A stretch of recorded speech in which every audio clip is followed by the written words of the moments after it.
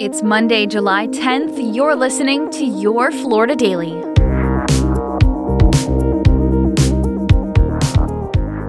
I'm Katrina Scales. A major drug bust spanning all of Volusia County has led to another arrest. The sheriff's office shared body camera video of deputies swarming the Quality Inn in Orange City last week. Deputies say 30-year-old Jarek Ross was hiding at the motel after other members of a drug trafficking organization were arrested. Hands up! Hands up! Face that way. Face that way. Face that way. Get on the ground! Get on the ground. During a search of Ross's motel room, detectives say they recovered fentanyl in a toilet that wasn't flushed. The sheriff's office says local and federal investigators seized more than 1.5 million doses of fentanyl during the operation, and that Ross is one of the final suspects that was still on the run.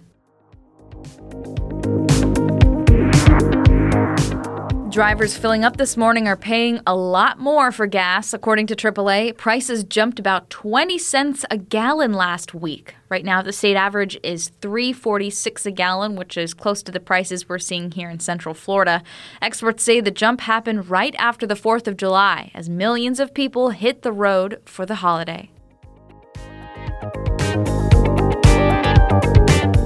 And today, the city of Altamont Springs in Seminole County is launching its autonomous vehicle pilot project. Cranes rides will travel up to 15 miles per hour on a fixed route through uptown Altamont.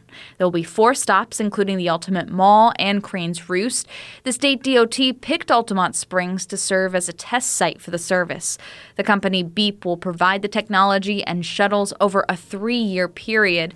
That's the same company behind driverless shuttles being used in Lake Nona. Find these top stories along with breaking news, weather, and traffic all day on clickorlando.com. And now, a completely random Florida fact.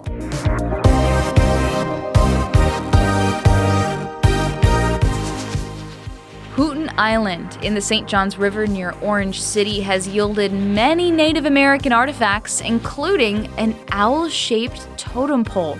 The totem pole is the only one of its kind found east of the Mississippi and thought to be 700 to 800 years old. It once guarded the shore of the 1,600-acre Houghton Island, which is now a state park. Your Florida Daily is produced by News 6 WKMG in Orlando. I'm Katrina Scales. Subscribe for new episodes wherever you like to listen.